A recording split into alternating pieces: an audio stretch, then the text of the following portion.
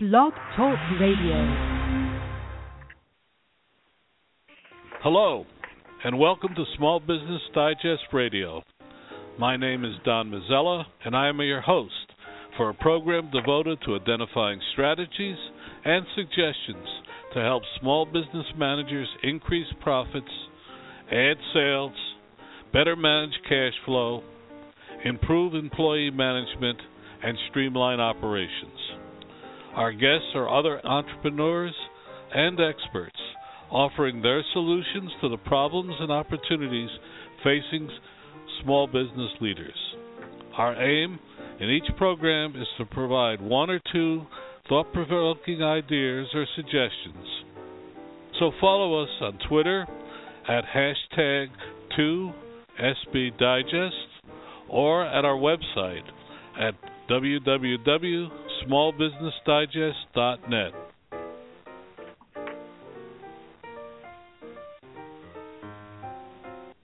You know, this is the first week of the new year, and every small business starts off optimistic in the new year. Hopefully, our listeners feel that way. I certainly do, and it should be better than 2014. We've brought together some interesting people to talk about the outlook for 2015. We're going to start off first with Steve Friedman. He's in the Employees Benefit Practice Group and co-chair of Litter Mendelsohn. Steve, welcome to the program. Well, thank you. Yeah, Go ahead, Steve. Well, thank you. I am as Tom mentioned, I'm the co-chair of the practice group at Littler Mendelsohn. We're the nation's largest law firm that specializes entirely in employment and employee benefits related matters. And what we're seeing employers certainly concerned a lot about is the Affordable Care Act and the impact that it's going to have on on their businesses. There's an awful lot of concern about the cost of the act and an awful lot of concern about how their businesses may need to change in connection with the act. And we're dealing with our clients, many of which are small businesses, every single day. It's certainly a problem we're all facing. What do you see happening this year? Well, this year is the first year of what we call the employer mandate under the Affordable Care Act. The Affordable Care Act's been around since 2010, but this is the first year that employers must either cover employees or at least offer them coverage or pay penalties. And it's an interesting year because for small businesses, not all small businesses that ultimately are going to have to comply with this law, they don't all need to comply this year. What the government did was they put this employer mandate in place in two stages. So this year, the law affects essentially folks that have more than 100 full-time employees. And next year, it will affect businesses with more than 50 employees, full-timers. And so there's a big jump down next year, and the 50-employee threshold stays intact for all remaining years. So this year, what we see businesses with more than 100 full-time employees doing is assessing how this act is changing their costs, essentially. And what we see an awful lot of businesses doing is trying to minimize the number of full-timers that they have, because you don't need to cover folks who aren't full-time under this act. And full-time for these purposes is 30 hours or more a week as a schedule. So it's interesting. We're seeing business sort of move in a direction that we haven't seen them move in, and that is sometimes slowing down their growth by slowing down hiring, and slowing down their growth by hiring folks who are part-timers rather than full-timers. So it's going to be a very interesting year, because this is the first year that this act will really have the full effect on a lot of small businesses.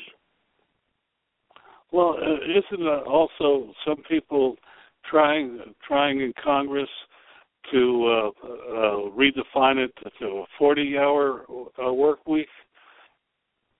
Well, yes. We've seen a lot of attempts in Congress to do a lot of different things with the Affordable Care Act. One of the things that might have a chance of succeeding is the change of the definition of full-time from 30 hours to something more than 30 hours. The Republicans, of course, have repealed the act, umpteen times in Congress, and obviously that hasn't had any real effect on businesses because there's been no move by the president to change the act at all. And so the 40-hour work week, another Republican initiative, may be one of those tests of bipartisanship and cooperation that we see this year. Will it happen? It's anybody's guess, but you're correct to focus on that, because if there's one thing where there might be a chance of there being some give on the administration's part, it might be the 40-hour work week. Well, that's encouraging. That's the first encouraging word I've had on it. It's one of the big. The reason I bring it up is in our emails from our listeners and our readers is the fact that that 30-hour minimum is something that really bothers them, and our surveys show that as well, that they are very reluctant to add employees. But what else can a small business do this year to minimize the impact of this upcoming change? Well, and just to harp a little bit on the 40-hour work week issue, when this law was passed, not a business in the world considered part-time to be 30 hours a week. And so it was just one of these things where every business has had to change its record-keeping practices and do things differently for its healthcare plans than it does with respect to every other aspect of its business. So it's really kind of interesting. But, what else are employers doing? Apart from slowing down the growth by not hiring folks and hiring part-timers, they're also looking to hire people who, or I shouldn't say hire, but to have people work for them who won't work as employees at all. Maybe they'll work as independent contractors. Maybe they'll get them from leasing firms or staffing agencies where they can say, hey, these folks aren't my common law employees. Now, that's a very dangerous move sometimes because the government might not see things the same way they do. And the government has made it very, very clear that it may look at the question of who's a common law employee under what it calls its common law test, where it takes into account many different factors dealing with control, who's doing what, who's taking orders from whom, and it may consider employees, or consider workers, I should say, who are working at a business from a firm or leasing firm or independent contractors as the common law employees of that business, and that could really be deleterious to the business because the way that the Affordable Care Act works, you're allowed to have certain full-time employees who aren't covered under the Act and still sort of get away with it and not have to pay a penalty tax. This year you're allowed to have 30% of your full-time employees not covered, and you won't get hit with a big penalty tax. There may be other taxes that apply, but next year you have to cover 95% of your full-time employees. So if you were to go out and hire other workers who you're considering not, other than full-time employees, but if the government comes in or these employees take you to court or there's some other determination that they are full-time employees, that could pull you down under the threshold and make you liable for a tax when you didn't think you'd be liable for a tax. So we're advising caution. Which is a good watchword. I just saw today ADP released the figures for December, and a majority of the new hires in December were small businesses, but it was still under the average for last year, the average monthly. And ironically, franchising Would you want to comment on the McDonald's issue where the neighbor, I believe it was the NLRB, ruled that a franchisee of McDonald's was just part of one big group, and hence they became involved as the total number of employees for McDonald's rather than individual companies? Yeah, this is actually an issue that's an enormous issue because organizations don't necessarily know who they have to include as full-time employees. And basically what the IRS has consistently said is you've got to look at your entire controlled group. And that can be a very, very tricky determination, who's in your controlled group.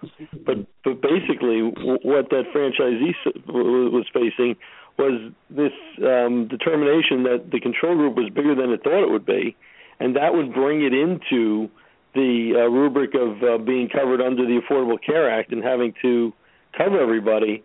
And so we always tell small businesses, do an analysis, go to a tax person, go to somebody who can really tell you who's in your control group, who's out of your control group. It's a difficult determination sometimes because if you own a piece of one business and a piece of another business, you might find out that you've got a bigger control group, and if that group you add up all the full-timers, if they're over 100, and sometimes even if they're under 100, but you've got a lot of part-timers, you can get over that 100 threshold, and next year that threshold will be 50, you might be in the soup. Oh, well, let's bring in our second panelist, Tom Wheelwright, who's a CPA and CEO of Provision, and he's a leading tax and wealth expert. Tom, welcome to the program. Thanks very much. Happy to be on the show, and really happy to listen to Steve, because I think that his topic, of course, is going to be a big issue from a tax standpoint this year, and a big issue there are a lot of issues in the Affordable Care Act. I run a large international CPA firm based out of Phoenix, and we're going to see some issues with the IRS because of the Affordable Care Act. I think we're going to see a lot of delays in forms and refunds, and there's issues with really small employers. We actually have an issue where if we have a husband and wife and they're the only employees, that they can end up with a big penalty based on it's just a bizarre situation where they can end up with penalties that are huge, in the thousands and thousands of dollars, because the husband and wife, whereas if it's a single employee, just the husband or just the wife, we're okay, but if it's a husband and wife, now we've got an issue. So I think we're going to see some major issues on the Affordable Care Act for small businesses, anywhere from 2 employees all the way up to 100 plus. Really, I'd like to explore that further, but first I want to acknowledge that Steve Freeman is standing by. Mark Lowenstein is standing by. He's director of marketing and merchant cash, and he's going to talk on the financial side.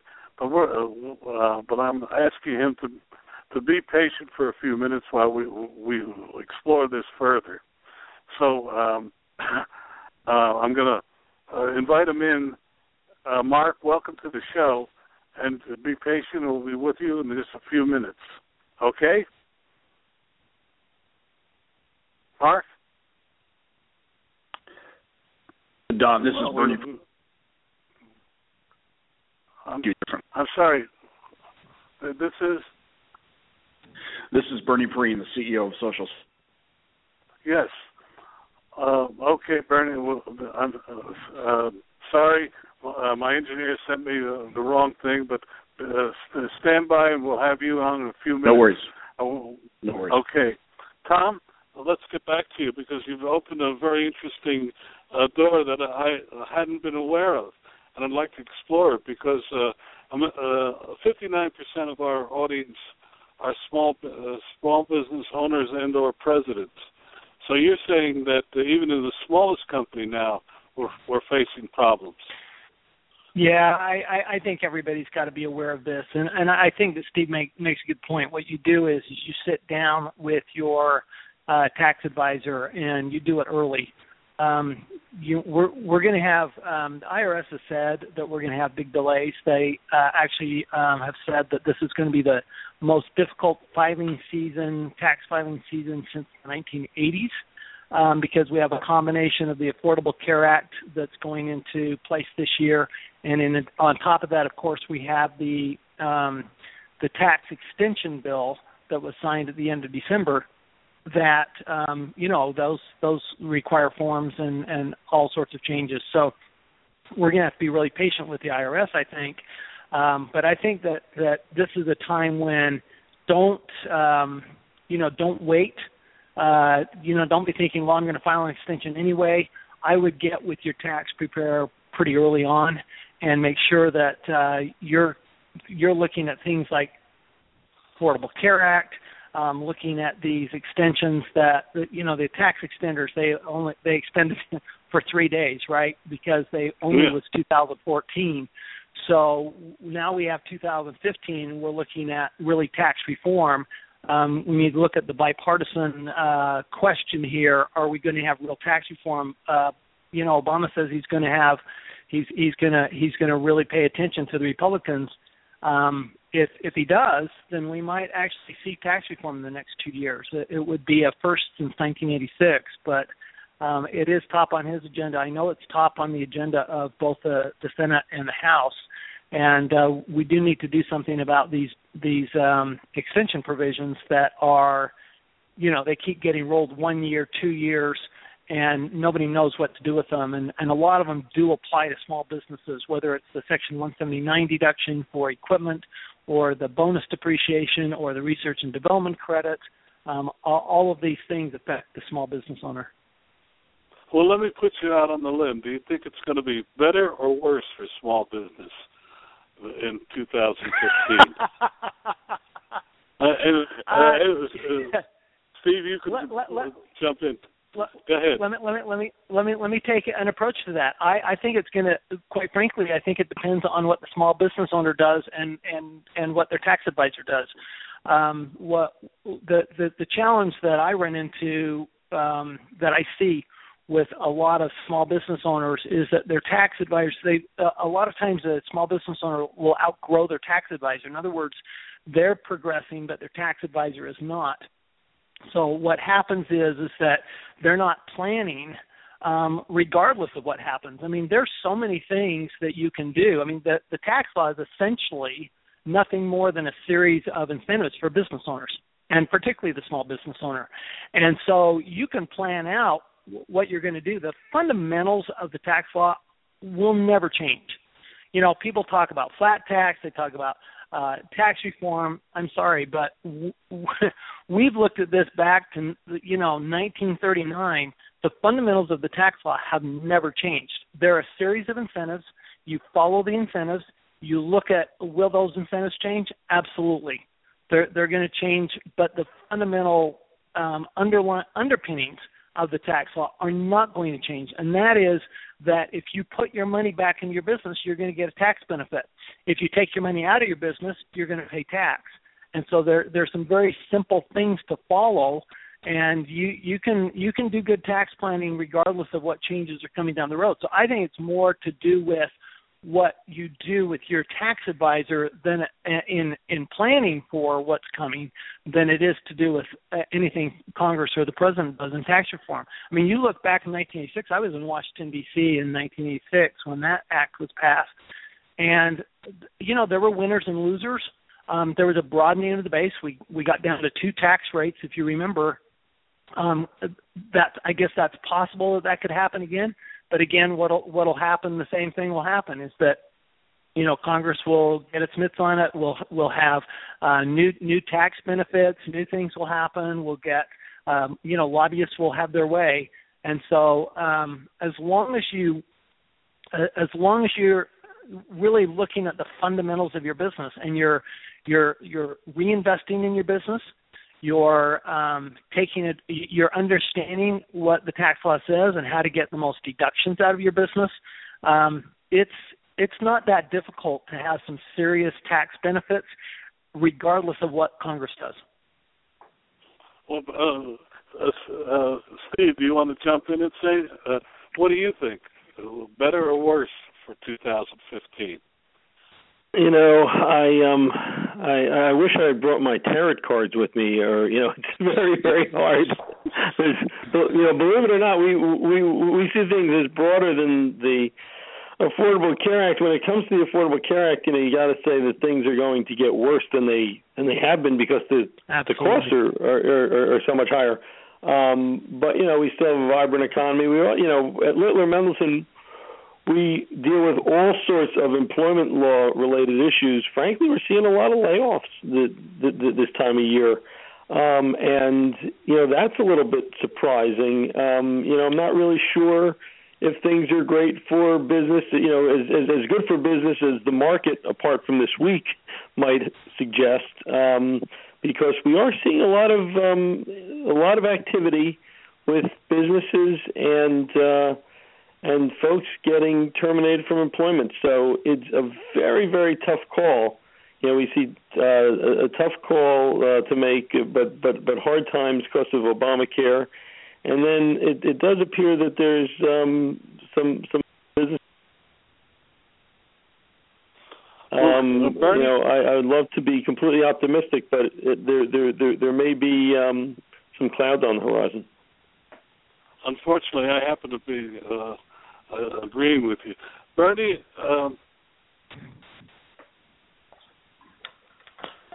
Bernie, are you on? I am. Hi, this is Bernie. Hello? Introduce yourself, please. Sure. My name is Bernie Preem. I'm the CEO of Social Incentive, a social media marketing tool. Well, you're on this program because the other big issue that small businesses are facing is this changing world of social media and everything else. So we've had two financial people on. We have you on, and we also have a third person on. Well, or actually a fourth person. Please introduce yourself. Hi, this is Mark Lowenstein with Merchant Cash and Capital. Hi, Mark.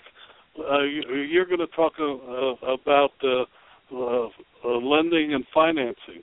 So, yes, sir. Mark, bear with us a minute while we talk with Bernie, and then we're going to have you come on and talk as well, and then we're going to have a five-way discussion, 4 panelists and myself, hopefully interactive.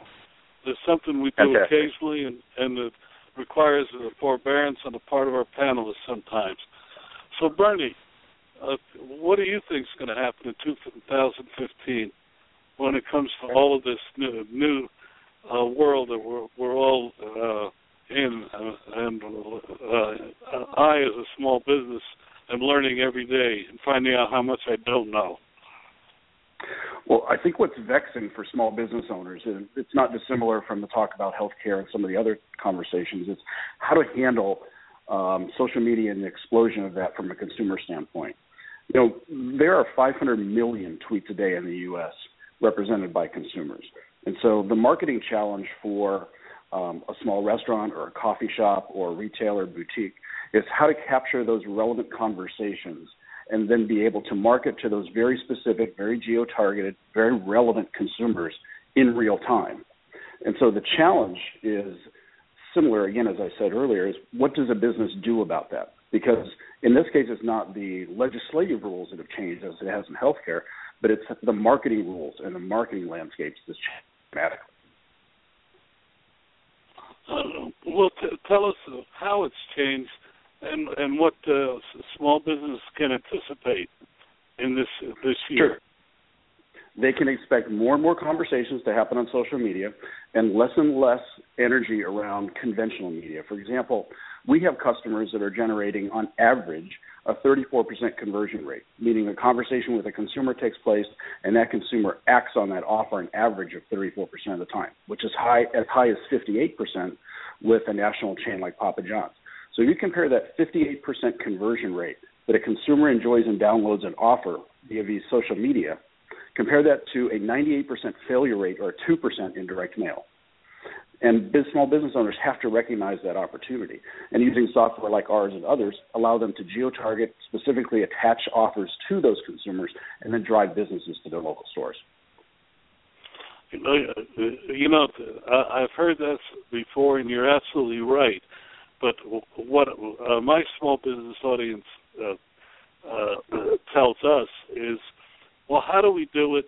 How do we find the right people to help us do it? And how do we measure that success?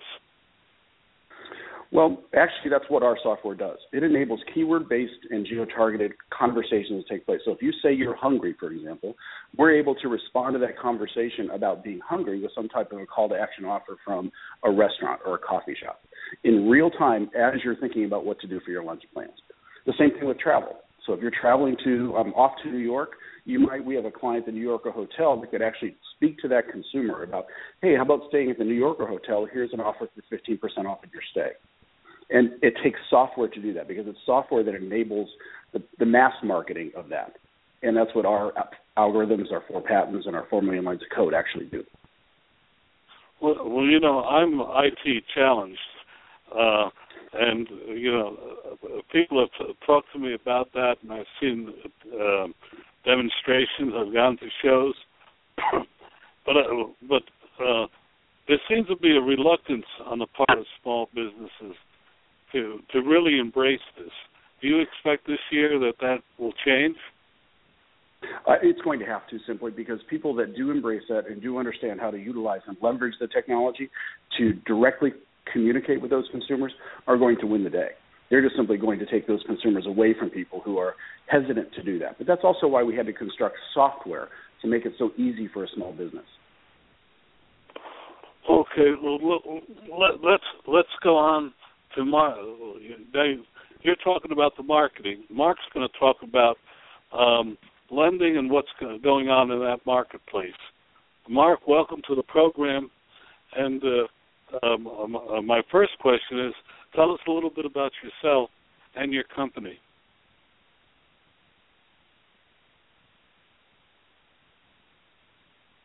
Mark? Oh, I'm sorry. I apologize about that.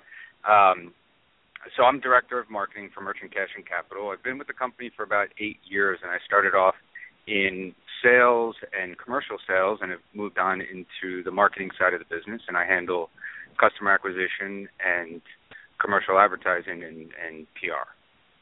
So it's a good spot to be in for the company because I get to work with all our different departments.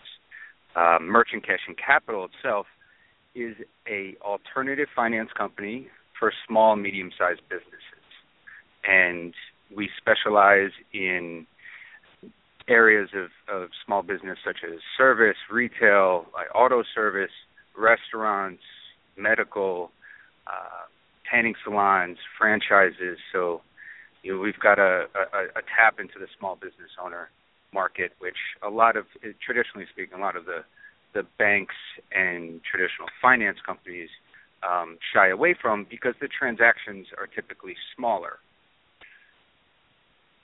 Well, I saw from a study that you fellows did and from other places that more and more small businesses are turning to alternative lending, like yourself. Is that a trend you expect to continue this year? And what are some of the things that you've learned or project for this year? Sure. No, that's absolutely a trend we're starting to see. As the economy has started to change over the past few years, most of our financing, commercial financing, has lowered as well, which has enabled us to open the doors to lower costs to our customers and spread our net much, much wider to new industry types and different types of credit criteria merchants. So we've seen a significant growth over the past few years. We've doubled since 2013 and 14. And, just speaking of what we see looking into 2015, we're noticing a trend that a lot of the younger business owners are turning towards alternative financing, which is interesting. We found that 14% of millennial small business owners have turned to non-traditional lending services, according to the recent Bank of America survey, and it's substantially more than the older generations. Only 1% of baby boomers and 3% of Gen Xers have received funding from non-traditional lenders. So it's been an interesting trend in the growth of our business to see much, much younger small business owners turning to alternative financing. And it may be because the older generations don't know about the product, as Bernie was alluding to, using social media and getting this content. Maybe it could be because of their lack of access to the information. So as we see social media pick up and spread the word and educate the younger generations through the internet, as I manage our marketing and our social media efforts, I'd like to look forward to 2015 and spreading that word and the education to the older generations and helping us grow, our customer base that way. Well, Mark, I'll go back to Steve first. Steve, what do you see in terms of financing for your clients? Do you see any trends? Do you see anything that pertains to this? No, we really don't get involved on the financing side all that much, but we've generally seen over the past few years, fairly healthy businesses, coming out of the recessionary environment that preceded it, and the degree to which businesses have money, we see that in what has historically been a couple of very good years for hiring and for healthy, apart from what the Affordable Care Act's been doing, fairly healthy business relationships with between employers and employees, something that really went downhill 2008, 9, and 10. Hopefully that will continue. Well, Tom, you're dealing with the companies. Are you seeing any trends for alternative lending, or what are the trends that you've seen? Well, thanks for asking. Yeah, we have literally thousands of clients. They're all small businesses. So I think what they're seeing is that the alternative financing. I mean, even goes something like crowdfunding. When you're going out and raising capital at $10 a pop. That's something that is very, very, I think part of the reason that, Mark's seeing, I would guess, that Mark's seeing a trend towards the millennials, especially to alternative financing, is because they have access. I mean, they just understand. I think it goes directly to the other question, the social media, because I think that they're very, very related. That the younger crowd does, they get the internet. They get that they don't feel restricted by what we've been taught. You and I, we've been taught all our lives where you go to a bank for financing. Well, the problem is banks don't lend. The banks have all sorts of liquidity, but we all know that they're not lending that liquidity because the Fed's giving them more a greater benefit to sit on it than to lend it. So right. I think I think the younger people, I think they've figured it out. Well, why would we go and do something traditional? They're not going to give us money. A 28-year-old's not going to go into a bank and the bank says, yeah, here's $500,000. They're not going to do that. So they go, we'll go figure it out. And that's what I love about that generation, is because they're not afraid of anything. And that's what we find, that we have a lot of clients. They're multimillionaires, and they're in their 20s. And it's because they've figured out the internet, they've figured out the social media, they've figured out the alternative financing, and they're not restricted the way those of us who are baby boomers were. We grew up in that restrictive era. It's not restrictive like that anymore. I just think they see the opportunity better. And I think they're going to continue to. And this is Bernie, and I think, though, it's very important for the financial services industry to realize that these startups, including our own, will at some point need conventional lending to grow, conventional financing to grow. And so it's not to give up hope for that initial seed round, but it's rather how do they position themselves for as those companies mature and develop into market and real life sustainable businesses, that the financial services industry understands that and does abandon that entire part of the audience. Well, yeah, I agree. Who's that? Who agrees? That was Tom. I totally agree with that assessment. Yeah, and I just want to say, something that Tom mentioned. This is Mark from Merchant Cash Capital. I just want to mention, that as the banks have tightened up, even though sort of the world and the business community and consumers around feel like everything has loosened up, it's a bit of a catch-22 in many different ways. I mean, the banks advertise, come on into the bank, we'll lend your business money. The SBA just announced that for 2015, they're zeroing out fees for loans less than $150,000. Now, the banks and these SBA-sponsored loans that are funded through the banks they're advertised and enticing, but then, as Tom was saying, you get into the bank and you get declined. And it's a lot of wasted time, and the millennials, as Tom was mentioning, have sure figured out a way to cut through that and educate themselves on alternatives to financing, and I think that's going to be really important in 2015. A lot more business owners are turning directly to alternative financing as opposed to walking to the bank's door. Well, what do you mean by zeroing out? They're lowering their fees to increase their SBA loans under $150,000. So the SBA is known for financing larger loans, and it's a very tough process to get approved. There's a lot of application time. There's a lot of application documents required. Whether you're talking about P&Ls and balance sheet and time in business, it's very strict requirements, and the average SBA loans in a lot of different categories are in $300,000 to $400,000 category, and a lot of the banks,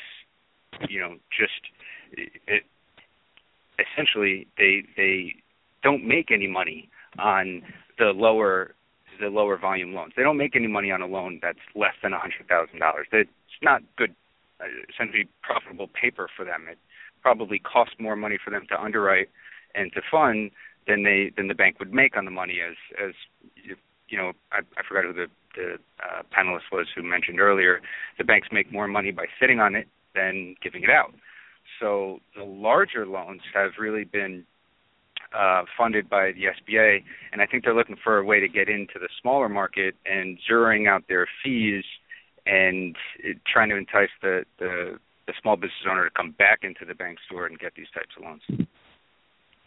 Well, it's interesting. There's a study done that said 33% of the younger entrepreneurs under 35 haven't even considered applying for. I'm sorry, the other way around. The older people now, 33% said that they would not go to a bank for a loan because they don't expect to get it, and 48% of those under 35 thought wouldn't even consider it, and they thought that number was rising. So you're kind of confirming that study, if I'm hearing right. That's absolutely right. The approval rating for most of these loans are the teens.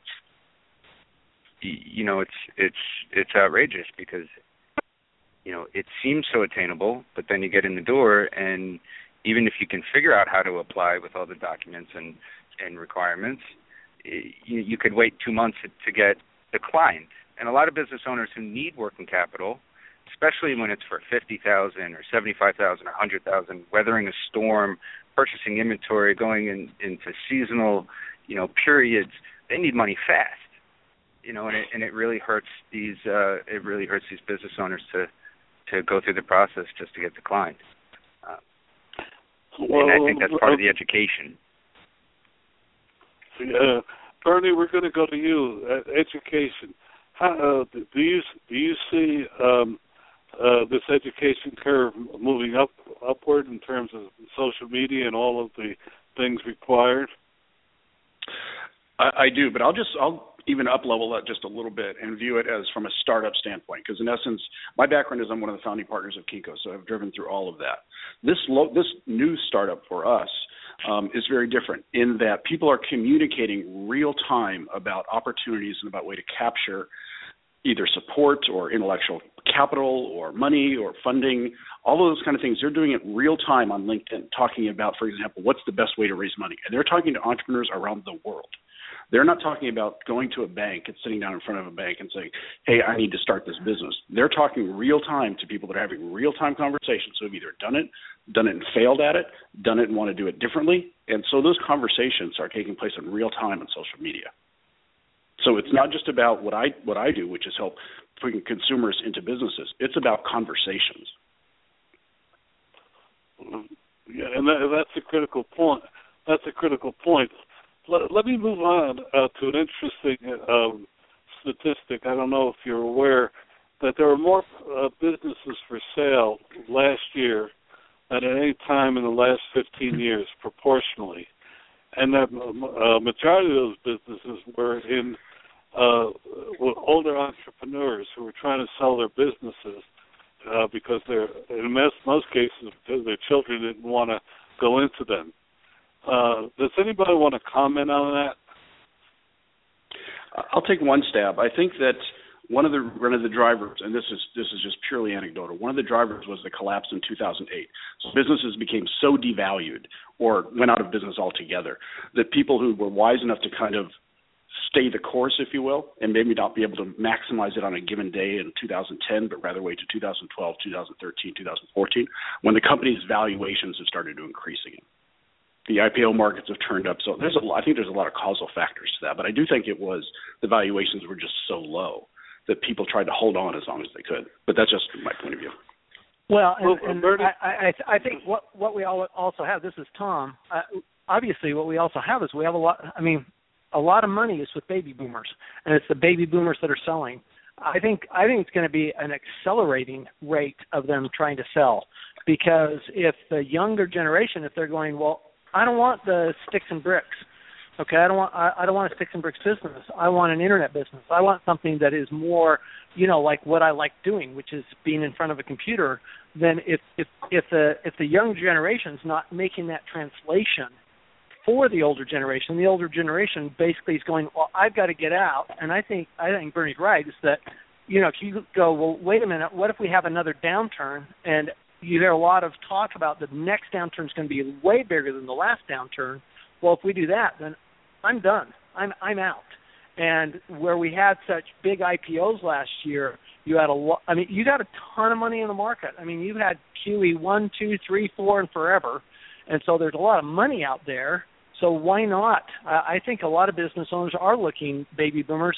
If not now, when? And the longer I wait, the more risk I have that there isn't going to be a market for my business. Tom, tell us again who you are and your company.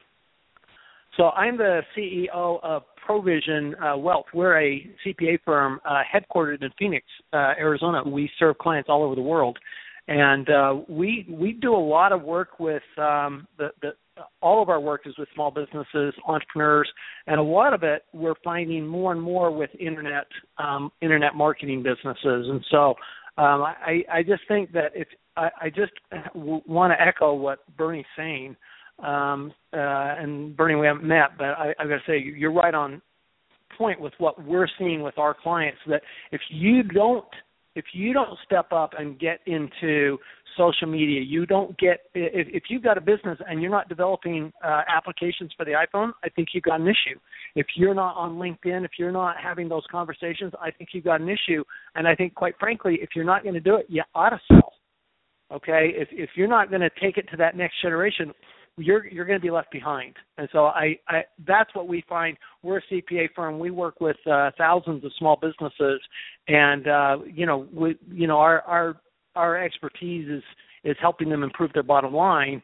And this is the one thing we see is that you want to improve your bottom line. Number one has to be marketing, and social media, social marketing, and internet marketing is is really the only thing, the primary marketing that's making sense right now. Yeah, I completely agree, and from a finance perspective, and I completely agree with all that. Social media is here to stay, and the millennials have a handle on it, and the older generations have to get a grasp. The finance companies, especially alternative finance companies, are using social media and restaurants' reputation, reviews, social media. How many likes do they have? How many bad reviews do they have on Yelp? All of these platforms, they're using them to judge the business. They're using it as part of underwriting, and that's starting to grow. And the technology available to finance companies to help make decisions on whether or not to lend money or finance money to the small business owners, the technology of gathering this information is drastically improved over the past year or two, and it's becoming even more automated. So social media is, by far in 2015 going to be one of the best ways to generate customers and to spread the word and to decrease your cost of marketing, of attaining a new customer. But it's social media is also going to play a role with underwriting for many different types of financing when the business owner needs it. Well, and if I could, if I can just jump in real quick here, this is Tom again. You don't have to learn it. I mean, I'm one of the old guys. I'm a baby boomer. You hire millennials. When we went out for a marketing director, I instructed our recruiter to not look. I didn't want to talk to anybody over 30. Mm-hmm. There's a reason. I don't want to learn it. That's really not something I want to be learning. I want them to learn it. But you have to give them the authority for it. And I think a lot of business owners have a tough time letting go of that, but they need to. Or the tools have to be so automated that you don't necessarily have to learn it. You just have to apply the tool. So they all use QuickBooks. Right. They all use Excel. So if the tool can be simplified enough, that's, again, what our premise was, to build a simplified tool. So you don't have to learn that. You just have to be able to, if you can use QuickBooks, you can use our tool. And that's one of the differences. So go ahead. No, Bernie, identify yourself. And please, each of you, the next time we talk, tell us your name and your company again so people can learn more about you. Sure. It's Bernie Perrine, Perrine, at socialcentive.com. Steve, tell us a little bit again about yourself. I'm Steve Friedman, and I'm at Littler Mendelson. We are the largest firm in the world that specializes, we're a law firm specializing solely in employment work, labor, and employee benefits. And with respect to the new workforce, obviously we're seeing a tremendous amount of things going on in social media. Another factor that we're seeing in the past few years that we haven't seen before, just to shift this conversation a little bit, but talking about new things that we're seeing, is robotics. And that has a tremendous potential impact on the future workforce. Social media is enormous. We think this is another enormous potential factor down the road to really change things in ways that we can't see. Well, I have to tell you, Bernie, I'm a member of the board of the National Robotics Education Foundation, and I couldn't agree with you more. The education, there are 250,000 jobs right now unfilled in the robotics industry, and it'll double each of the next 3 years. So you're absolutely right. Mark, just tell us you've been a little quiet. Mark, tell us a little bit about yourself. Well, I'm enjoying this conversation, and I'm glad to be part of it. My name is Mark Lowenstein, Director of Marketing for Merchant Cash and Capital, and we finance small and medium-sized businesses throughout the U.S., known as alternative business financing. We're getting towards the close of our show, so I'll throw out, what do you think will be the before we do, I'll throw this one out. Anybody want to comment on the fact of what's happening with oil today and how it impacts small business or the economy in general? This is Tom, and we deal with a lot of oil and gas, from an investor standpoint and from a business standpoint.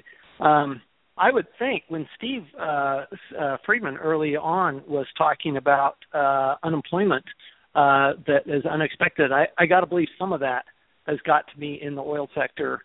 But I've got to believe that it seems to me like overall it's positive to the U.S. economy. We all know that consumers don't save; they spend their money, and the more money they have in their pocketbook from not spending on gasoline, they're going to spend it on something else. And so from that standpoint, it's very positive, and certainly lower prices, oil prices, help in industries as well. So from that standpoint, it's very positive. What I think coming down the road is going to be interesting is in this tax reform, the proposals that we're looking at. Oil and gas is the best tax shelter in the U.S. right now. It is the last real tax shelter for somebody they put $100,000 in, they could get an $80,000 deduction the very first year. And whether that will continue is going to be an interesting dialogue between Mr. Obama and the Republicans. And this is Mark Lowenstein again from Merchant Cash Capital.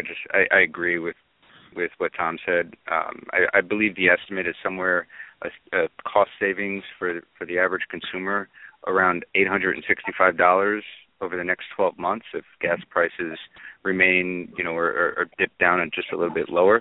That's a tremendous amount of money to put in, the consumer's pocket. And you got to believe that a large chunk of that's going to go to the small business owners. And I, for one, really looking forward to that as a consumer and a business finance company. And this, Steve Friedman, I agree with everything that's been said. The interesting thing is, we have been seeing a good deal of layoff activity, but, you have to take into account that the layoff activity that we're seeing was probably formulated months and months ago. And who knows whether something like these lower oil prices will put a shot in the arm of the economy, where we'll then see, some of these same businesses perhaps getting healthier as the economy as a whole gets healthier. And, we're always dealing with impacts that, sort of lag the economy or lead the economy. And so, it's interesting what we're seeing today, which was the fruit of something that may have happened to business conditions a quarter ago or 2 quarters ago, and how that will impact the employment situation in the future. Yeah, I happen to agree. Someone told me that for every penny we drop in gas at the retail level, we add $1.5 billion to the economy, and I thought the figure was low, but it is interesting. We're getting to the end of the hour, and I'd like each of you. This is a question I always ask. In 2015, what do you think will be the single greatest factor that may affect small business in 2015? And I'll start with Tom, if you don't mind. No, I don't mind at all. Thank you. Well, I have a bit of a one-track mind. I actually think taxes. I think taxes are the single biggest factor in any business owner, and the reason is because it's your biggest single expense. I mean, outside of wages, it's going to be your single biggest expense is taxes. And I think tax reform, or the lack of it, or whatever they do with it, is going to have a huge impact. I mean, when you look at just the extenders bill, you look at the 179 deduction, you go from a $25,000 deduction to a $500,000 deduction. A $500,000 deduction to a small business owner that's potentially $200,000 of cash in their pocket. So we're not talking about a penny on gasoline. We're not talking about $865. We're talking about $200,000 simply by changing that rule. If they make it permanent, it has a much bigger impact, because anything they make permanent allows you to predict what you're going to do, and you can actually plan down the road. So I actually think that anything that anybody does from a tax planning standpoint is going to have a bigger impact on their bottom line than outside of perhaps marketing, which I would say is neck and neck with taxes. Those are the two biggest issues, because one's your biggest expense and one's your biggest revenue source. Well, that gives a great segue into Bernie. You just got a big plug, so what do you think? Well, obviously I have my bias as well, but I would almost up-level it again and say the single biggest issue that will face small businesses in 2015 is the complexity of all of these things we're talking about. And Don, you did a good job in bringing a varied set of folks together. But it's how do the business service providers simplify their offering to make it more easily understood to the small business owner that can look at all of those things, whether it's social media marketing, whether it's taxation, whether it's lending, all of those things, and make it simple. So it's our job as business owners, as CEOs or partners, to be able to make it simplified for that small business. I think that morass of confusion is going to be the biggest challenge facing the 2015 SMB. Steve, your thoughts? Well, it's hard to disagree with the things that have been said. When we have our eyes looking firmly at the Affordable Care Act, and I think that has had an outsized impact on business, not necessarily because of the cost, but because of the fear that business has that by presenting these new costs into the business environment, that competitiveness will be affected, that the whole way of doing business gets turned on its head a little bit, almost like social media, but in a very different way. And the Affordable Care Act has really, we've done some polling. Businesses are extraordinarily afraid of how this is going to impact them, because it is a brand new levy that they haven't seen before. And unlike things that affect the economy, like tax rates and other things, where sort of a rising tide lifts or lowers all ships, with the Affordable Care Act, often a business feels like it's alone because it's going to be impacted in a way where it knows, how profits are going to be affected, and the guy down the street might be completely dealing with it differently and finding different strategies. And so there is this big outsized fear that exists because of that. So, I'm not saying that's the be-all and end-all, but that's a piece that I think is definitely a big part of business thinking these days, for better or for worse. And Mark, you get the last word on that. I appreciate that.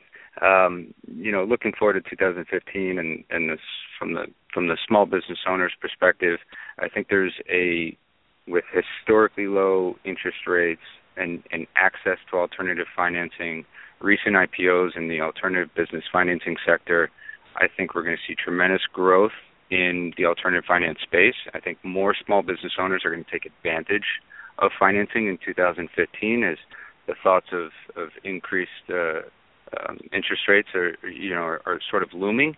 I think more business owners are going to take advantage of that and use the financing for very positive reasons, like marketing, expansion, and growth, and enhancing their businesses and building their businesses, and taking advantage of the consumers having more cash in their pocket because of lower gasoline prices.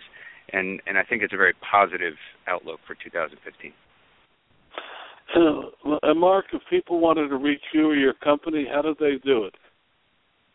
They can go to merchantcashandcapital.com, and they could view some information on our website. They can look us up on Facebook or link call, and we've got people standing by 24 hours a day. What's the number? 212-545-3180. We'll go back. Bernie, how can people reach you, your company? At socialcentive.com, SOCIALCENTIV.com. And I find it interesting that all of us, even though we're more mature in our careers, are still referring back to our Facebook or Twitter or LinkedIn pages. Steve, how can people reach you or your company? Well, I'm reachable in New York at 212-583-2687, and on the web we're Littler, LITTLER.com. And finally, Tom?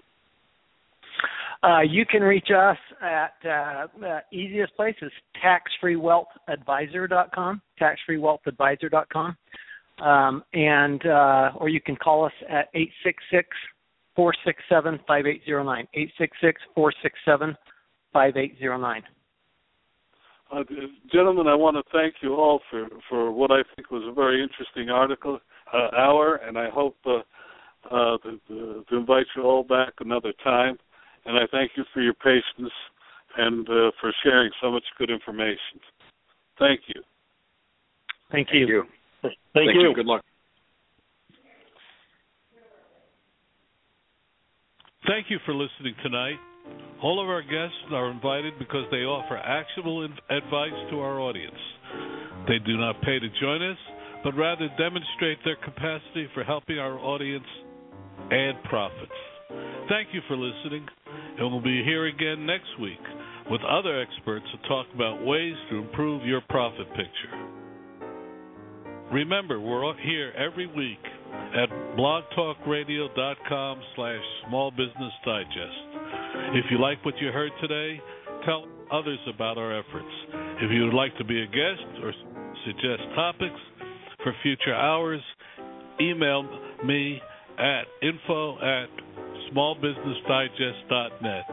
That's info@smallbusinessdigest.net. We would also like to remind listeners that besides our radio efforts, Small Business Digest comes to you via the web, through our video channel, and in our magazine. You can subscribe for any or all of these by going to smallbusinessdigest.net. That's smallbusinessdigest.net. Thank you, and have a good day.